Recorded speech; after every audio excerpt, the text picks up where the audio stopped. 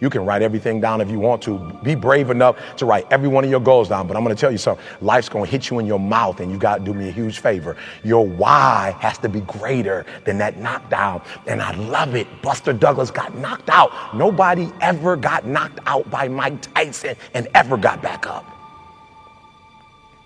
It was almost a 10 count. He was stumbling. They were 4, 3, 2, 1, and ding, ding, ding, saved by the bell. He goes to his corner. The whole world is like, yep, that's it. Once he comes back out, that's it. Mike's going to just hammer him. And exactly that. Mike Tyson came out like, I got him. I got this kid up against the rope. Listen to me, many of you right now, life's got you up against the rope. You can't give up. You can't give in. Listen to me, if it was easy, everybody would do it. And if life's got you backed up, I need you to do what Buster Douglas did. Buster Douglas started fighting back. The world was shocked. Goliath has been knocked down. What happened? And they went to Buster Douglas and they asked Buster Douglas simply like, what happened? And Buster Douglas said, listen to me, it's real simple. Before my mother died, she told the whole world that I was going to beat Mike Tyson.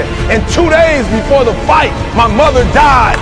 Buster Douglas had a decision to make. When his mother died, he could die with his mother, or he made a decision, I can wake up and I can live for mom. And he knocked Mike Tyson out simply because his why was greater than that punch.